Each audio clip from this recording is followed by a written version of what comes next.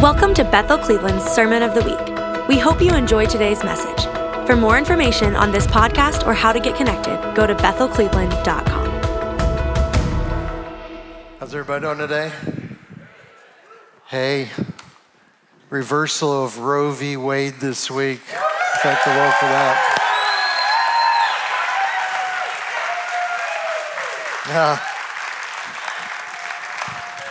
Yeah. You talk about worship. Man, that made my, what was that, Thursday?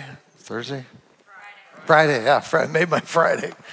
Yes, I mean, it was just the waves of thought over. I mean, it kind of was expected, unexpected. You know, there was the leak here a month or so ago, and kind of knew it was probably coming, but then it happened. We do want to thank Janet Porter for all of her effort. And you stand up, Janet, a minute. Yeah. You know, it's a sign of our times. Jesus told us to be aware of what happened during our times, and I'm telling you, it's a sign. I'm telling you, it's a reversal. I'm not saying that everything's going to be peachy from here on, or maybe some summer of difficulties here, but we are in an opportunity right now. Two prophetic words are given to me right during service this morning, and both of them were kind of in a similar context about the fulfilled promises of God. And I just want to declare to you that you stand on the promises of God, you believe in the promises of God, and then what do? You stand on the promises of God, you believe the promises of God, and then what do you do after that? You stand on the promise, you believe the promise. It says, I think it's in Philippians, it's in Ephesians, having done all, stand. So there's this sense where we've been standing on this a long time and nothing's happened. You know, it comes down right into your life. And I feel that is a massive, epic, ancient door that is just open. In the 50th year, 40, 49 years, 50 years, it almost feels like a jubilee, and it's something that God is opening. And I want to tell you, when things like that happen, don't just be passive about it. Reach into it and say, I receive the promises of God for our nation. I receive the promises of God for my neighborhood and my city. I receive the promises of God for my life.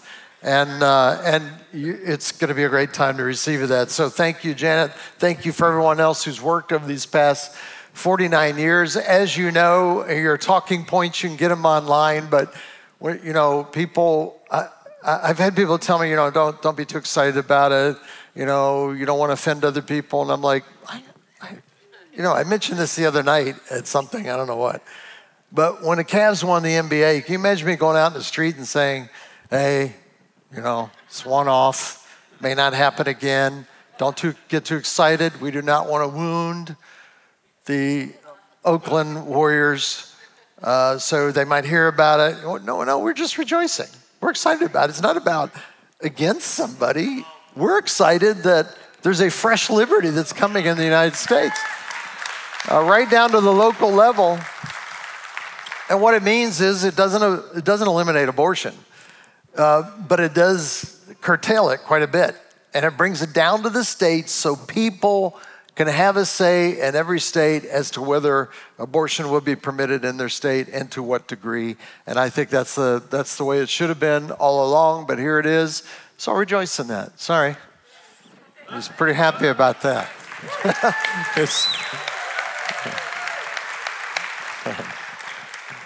So anyway, thank the Lord. Man, he interrupted our worship. I was talking to the worship team this week. That doesn't feel like the center, Rachel. I'm sorry. Right? Maybe there, yeah. And I love when the Lord just comes into our worship and begins to move, especially if you notice, Cindy and I talk about this all the time. There's certain songs you can pick that are seemingly heaven's favorite. I'm not going to say God's favorite. That'd be overstating it, but heaven's favorite. And there's songs that exalt Jesus Christ. You ever notice that? I mean, as old as I Exalt Thee is, what's that go back into the 70s or 80s? I don't know when it goes, but you can get in a crowd of 4 people eating barbecue chicken and sing that song and the Lord shows up. Sing Majesty out of the early 80s. I mean, just start going, Majesty, worship. I mean, it doesn't matter where you are, what you're doing. It's just like a lightning rod for the fire of heaven. It comes upon you. And that Worthy song is just, it's what the angels have been singing for thousands and thousands of years. You are joining in the symphony of heaven when you do that. So I love all the music, and I understand what it's for. There's songs of ascent, there's songs of preparation and bringing in sacrifice, declaring the testimony, but we are working into a place of the Holy of Holies, inner courts of the Lord. And when you're there, and when you're there, you just worship the Lord. I've been thinking a lot about worship lately, and worship is really not just what we do on Sunday morning. Everybody knows that, right? It's our reasonable service of worship when we lay down our lives for the Lord as a living sacrifice. And so when you pay for someone in a line behind you, stuff like that, it's worship. It has an incense that goes into heaven. I'm going to be preaching on this probably later on in the year, so I don't want to take too much out of it, but I really want to be a church that realizes we're all worship leaders. We're all worshipers, and we're all bringing the presence of God everywhere we go. And our lives are meant to be an offering unto the Lord of worship. So what you do, how you change your attitude, your actions, your habits, and everything else is a sweet fragrance unto the Lord. Look, turn with me, if you will, to 2 Timothy. We're going to take up the offering and do the announcements at the end today. Because I've just started a series 2 weeks ago on the Word of God. And I want to go straight to the Word of God in the presence of the Lord that's been moving so sweetly during that time of worship there. 2 Timothy chapter 4, we're going to go to if you want to get there. I want to talk about the Word of God. We're going to be in this for about 2 months up until somewhere in mid-August. I've got it laid out. And I want to talk about the Bible specifically. We talk about the Word of God, and I want to talk about making the Bible airborne. Now, we're used to the term airborne, aren't we? COVID. We thought at first it might be airborne, and then we thought it was on surfaces, and then we found out it is airborne. It's got little microscopic, particles that go through your face mask.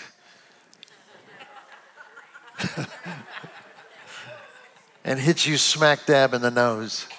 And you abnormally breathing in, because of the mask, breathe in those particles into your body and you get COVID.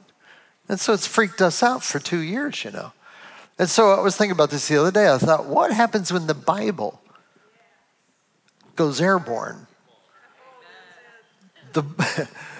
Greek has 2 different words. Greek is what the New Testament was written in.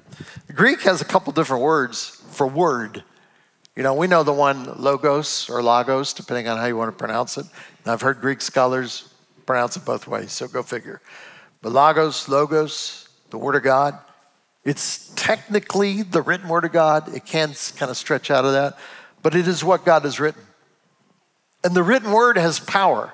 And I just want to read this little list here I got, because it's kind of interesting about the purpose of the Word of God. It's a list I'm just going to rattle through real quick.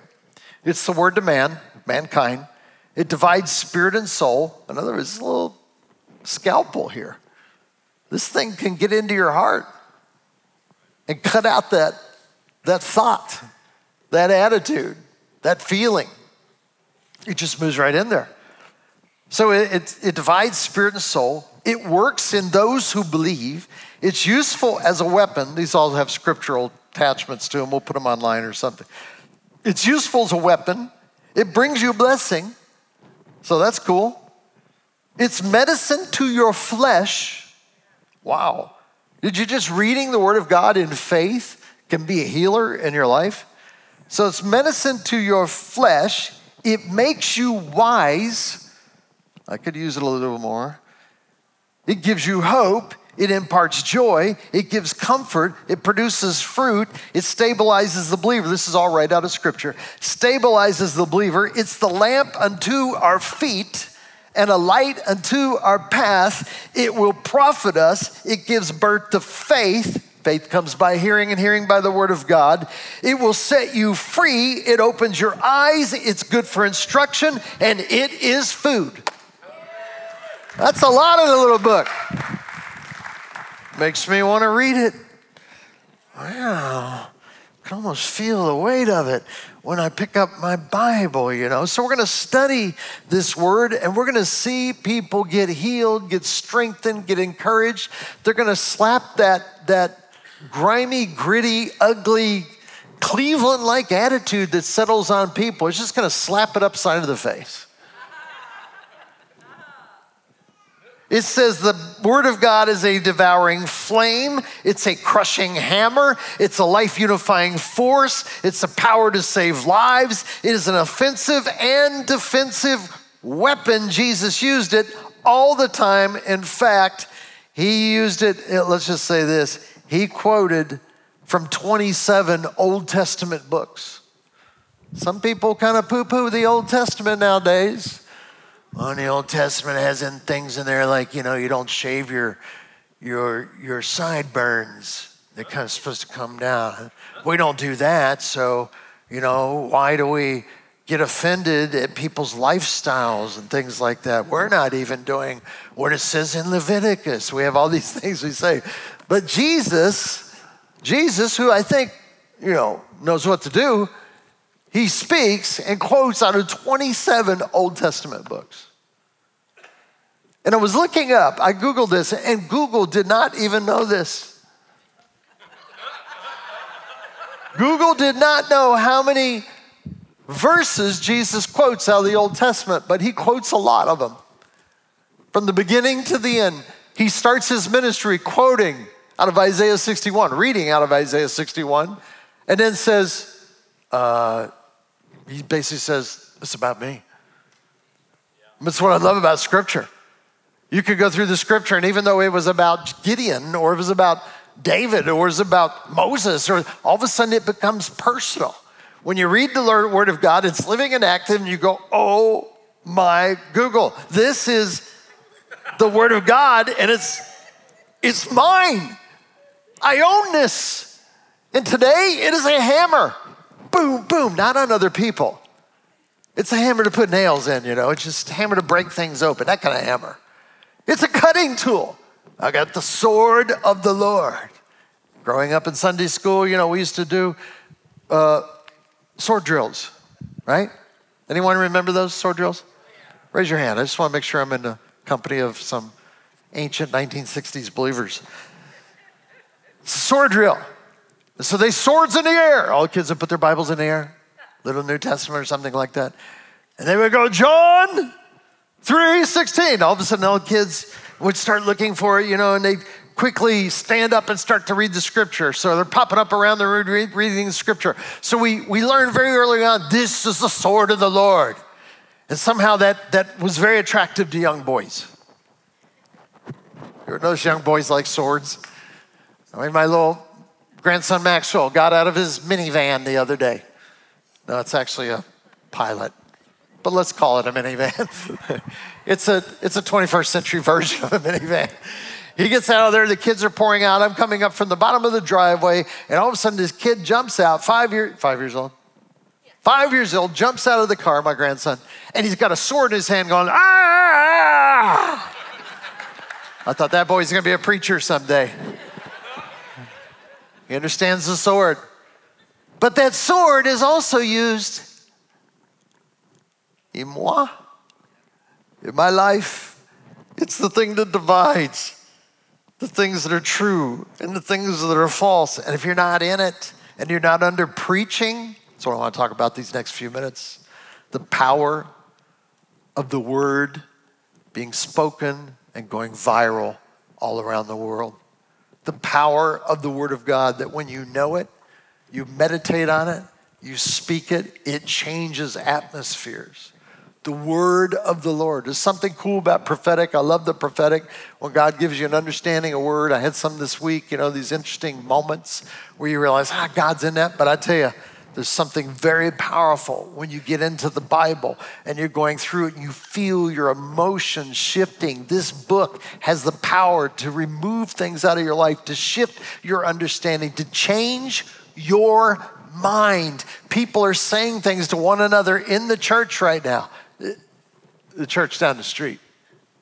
This way, not here. They're saying to one another things that are contrary to the word of God, but giving it forth as wisdom. And so you start reading it, you start reading the word of God, and you go, well, that is in the Bible. I mean, what I believe is what Pastor Steve said and what Jerry and Jay and all the rest of them say. It is in the word of God. It's a Bible thing. Wow. That I can actually change my environment, change my life. I love Tony Robbins, but he may not be the ultimate in. I can read scripture, and all of a sudden, boom, my attitude is shifting. Boom, I'm feeling love in my marriage. The chemistry that I thought was long gone is now there. Boom, my depression is leaving. Boom, this insecurity about who I am and where I'm going. Boom, I understand I'm a man. Let me describe what a man is. They carry swords from childhood.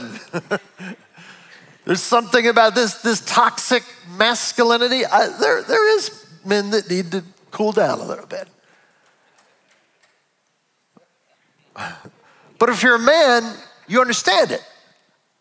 There's something inside of us that is constantly looking either for something to fix, something to cure, or something to save. Got a couple men over in this section over here. Watch out. Toxicity on the right. It's not toxic. They're made that way. Now you got to bring self-discipline in. You got to bring control into it. But it's what you want in a man. I mean, I saw the other day on YouTube. I study it all the time. Just kind of scan through. Oh, yeah, cool. Yeah, wow. What happened there? And there was a man who was doing his laundry. And he had a baby gate. He had the door open in the backyard and a baby gate there, so his baby didn't leave the house. And he's there, and all of a sudden, he hears a noise. He looks over there. It's all on YouTube. Don't look it up right now. Wait till you get home. And a bear, a black bear, comes jumping over the baby gate. That's one thing we learned about baby gates. They will not hold a black bear. Black bear jumps over and what's a guy do? A guy doesn't go, oh no. Oh. No, you know what the guy does? The guy runs toward the bear, grabs the bear, wrestles him, and the bear's biting him on the arm, on the shoulder.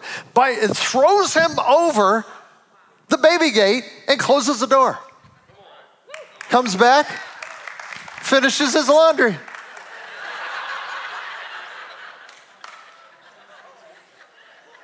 I watched that and I thought, that's what I would do. Maybe. I'll call my son Josh. Quick, get over here.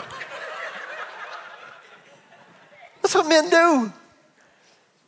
And so there's something that has been given in the core of humans that is meant to be strong, meant to be that savior kind of a rescuer type thing, that and women have their thing too. It just came to me about men, And so Paul is writing to a man named Timothy, and he writes this, and I'm always interested in this because I'm interested, and I'm going to go through this really quick. I got a bunch of verses I want to read just real quick, and I want to talk about what happens when you move in the power of the Word of God because you've hidden it in your heart. You begin to speak the Word of God and basically preach the Word of God. This is high on the list for Jesus Christ and for heaven itself.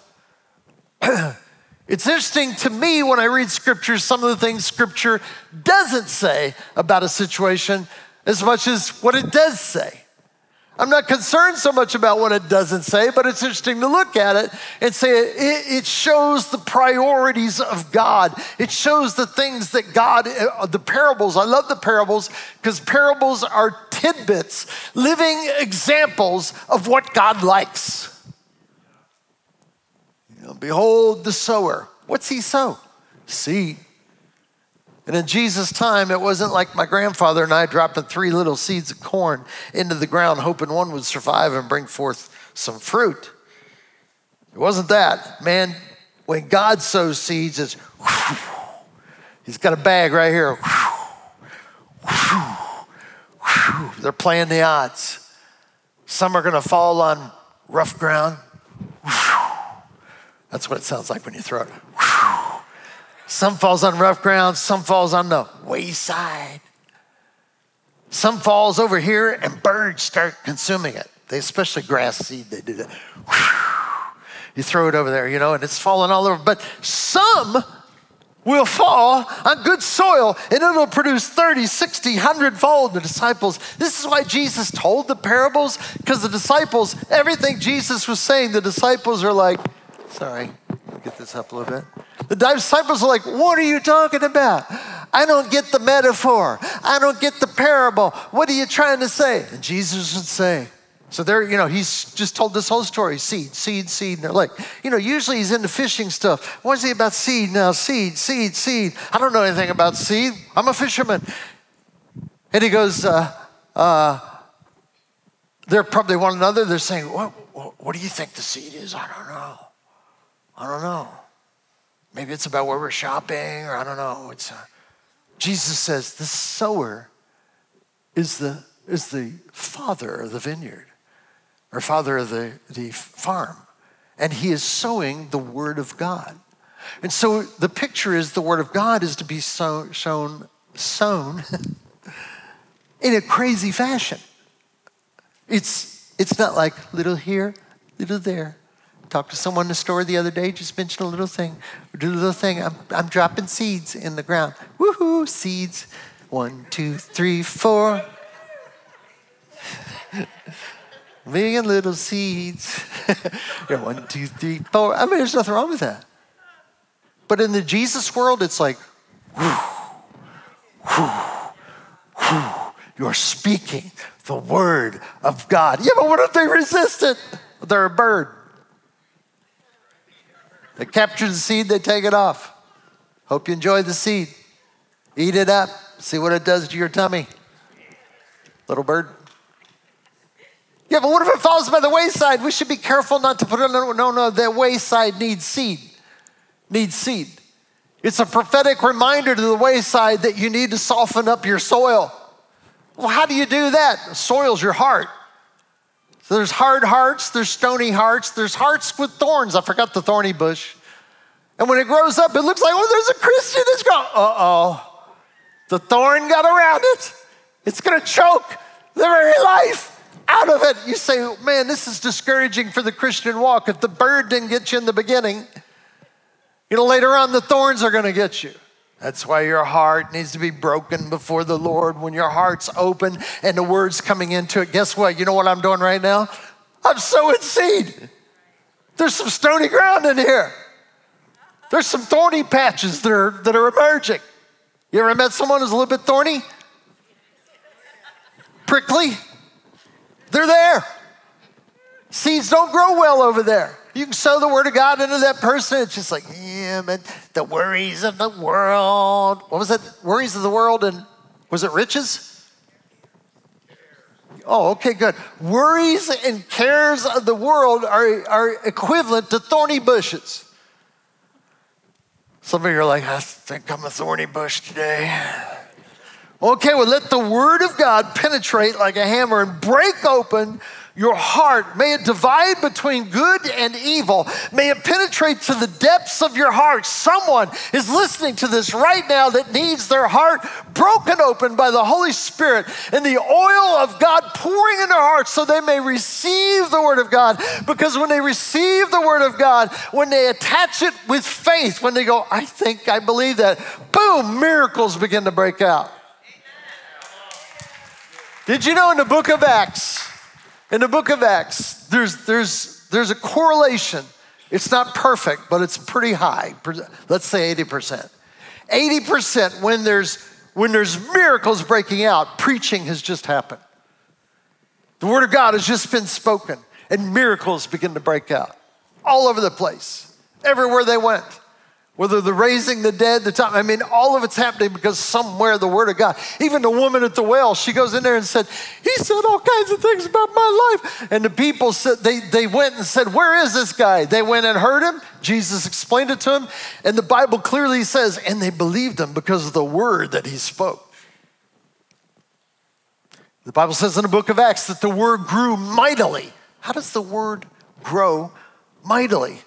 There's a contagion of the Bible, the Word of God, that when it gets into people's hearts, it begins to expand because people see the effect of the Word of God on a person's life, the effect on a married couple. Like the best counseling I can give you as a married couple, young married couple, is to build your life around Jesus Christ. I was gonna wear my shirt today. I picked my Gather shirt. But the one I had on was a quote from Michael Koulianos a couple months ago when he was here. When he was in frustration, he was preaching, and he was talking about how we all kind of want to add Jesus to our lives, not realizing that he is our life. And he says, Jesus is not an avocado. And someone made a t-shirt and gave it to me. Jesus is not an avocado. And I thought, I understand that. Speaking my language. You don't just spread him over your life. We're just going to spread a little bit of Jesus on there.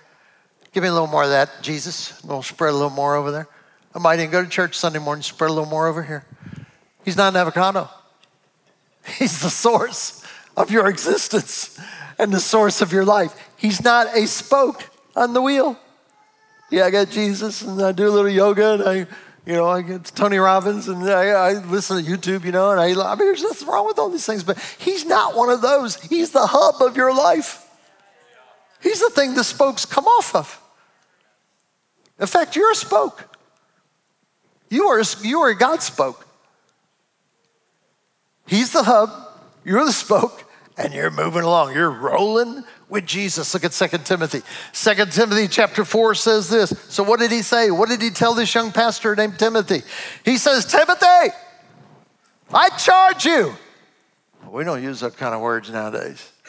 You don't charge anybody. You approach people, you learn to speak the proper language, learn what their love language is, figure out what their personality traits are. What's that thing we all do now? The personality profile. Enneagram, yeah. You got another Enneagram. I'm a 9 with an 8 wing. I'm a 3 with a 4 wing. I'm a 7 with a 2 wing. That's impossible. You're not allowed to do that in Enneagram. Well, I'm that. I'm a fuselage with a wing over in the field, but we're going to get together. Okay. Paul doesn't do that. He says, I charge you there. This is like a spiritual son he's talking to. This is probably my only verse I'm going to share, so you better pay close attention here. I charge you right now. Pay attention. I charge you therefore before God and the Lord Jesus Christ, who will judge the living and the dead. I love hearing people like, well, God doesn't judge. He's not judgmental. So I don't know that he's judgmental, but he is the judge. Like everything is going to be judged by him one day. Your life is going to be judged. Oh, I can't imagine him doing that. I just don't. My God's not like, my Jesus isn't like that. Well, your Jesus is a false God. Because the real Jesus actually judges. In fact, he is the merciful judge. Thank the Lord for that. So it says, who will judge the living and the dead? You don't hear a lot of preaching on that, but you will be. At his appearing and his kingdom. And here's what he says. Preach the word, Timothy. Preach the word. I could have fun about it with this, but I don't want to offend anyone. Oh, well, anyway, but because I'm leaving to go to Middleburg in a few minutes. But, he didn't tell him. These are the things he didn't tell him. What didn't he tell him? You need more training. Did you know that responding to the Lord, doing what the Lord's asked you to do, actually will equip you for where you're going? He functions on action, not being static. I'm just waiting on the Lord. I'm convinced he's waiting on us. You first. No, you. You. No, you. You. Some people spend their whole lives like that. I have friends that have been waiting on a word for 40 years. I golf with them and they tell me, oh, well, so what are you doing about it? Oh, there's nothing I can do about it. Nothing I can do about it. Just waiting on the Lord. And their dying breath may be, I waited on the Lord. Wow, how disappointing it is if you get to heaven and he says, I was waiting on you. I gave you a word when you were 20. Yeah, but I didn't know if I should step out. Step out. Step out in it. That's called faith. You don't want me to come along and spoon feed you through your whole life. I've given the word. I've given the Spirit to you. You have everything you need to control Steve and to get him where he needs to be. The word of God, a lamp and a light unto your feet. Preach the word. And then he goes into detail about the preaching. I'm almost done because we got to get the announcements in a minute. So hold on for that. He says, be ready in season and out of season. Oh man, I know what that's like. I'm a preacher. I've been asked to preach when I wasn't prepared to preach. One time in Toronto in front of 3,000 people, I'm sitting in the front row as an attendee, and a key person, nationally known person that was going to speak. I was excited. That's one of the reasons why I was there that night. His plane got delayed. He would not be there until 11 at night. So the guy running the conference leaned over to me and said, you ready to preach? And I look around and I'm thinking, no. What am I going to, they're expecting this guy. He's kind of famous in our circles. But I got up there and I did a fair job. I got to tell you, I felt really bad about it afterwards, but I just told the Lord, I said, Lord, I did what you told me to do. It's not my problem. I got up there. I had no time to go, do some Christian calisthenics in the back, for half an hour. None of that. It was like, okay, you got 30 seconds to go up there. All right, going to be here tonight. Sorry, our friend did not come here. What? Who are you? I was out of season. I was hunting out of season. Preach the word, be ready in season, out of season. By the way, it doesn't happen to me anymore. I never get caught off guard. I'm always ready with something. So preach the word, be ready in season and out. Convince. That's what I'm doing right now. I'm trying to convince you the word of God could change your life. Rebuke. Kind of did a little bit of that. So, okay, check. Exhort. I'm doing that right now. Read the word of God. Make it a part of your daily routine. Figure it out. Some people are built strong, look great, and I ask them, how do you do that? Well, you got to be in the gym, man.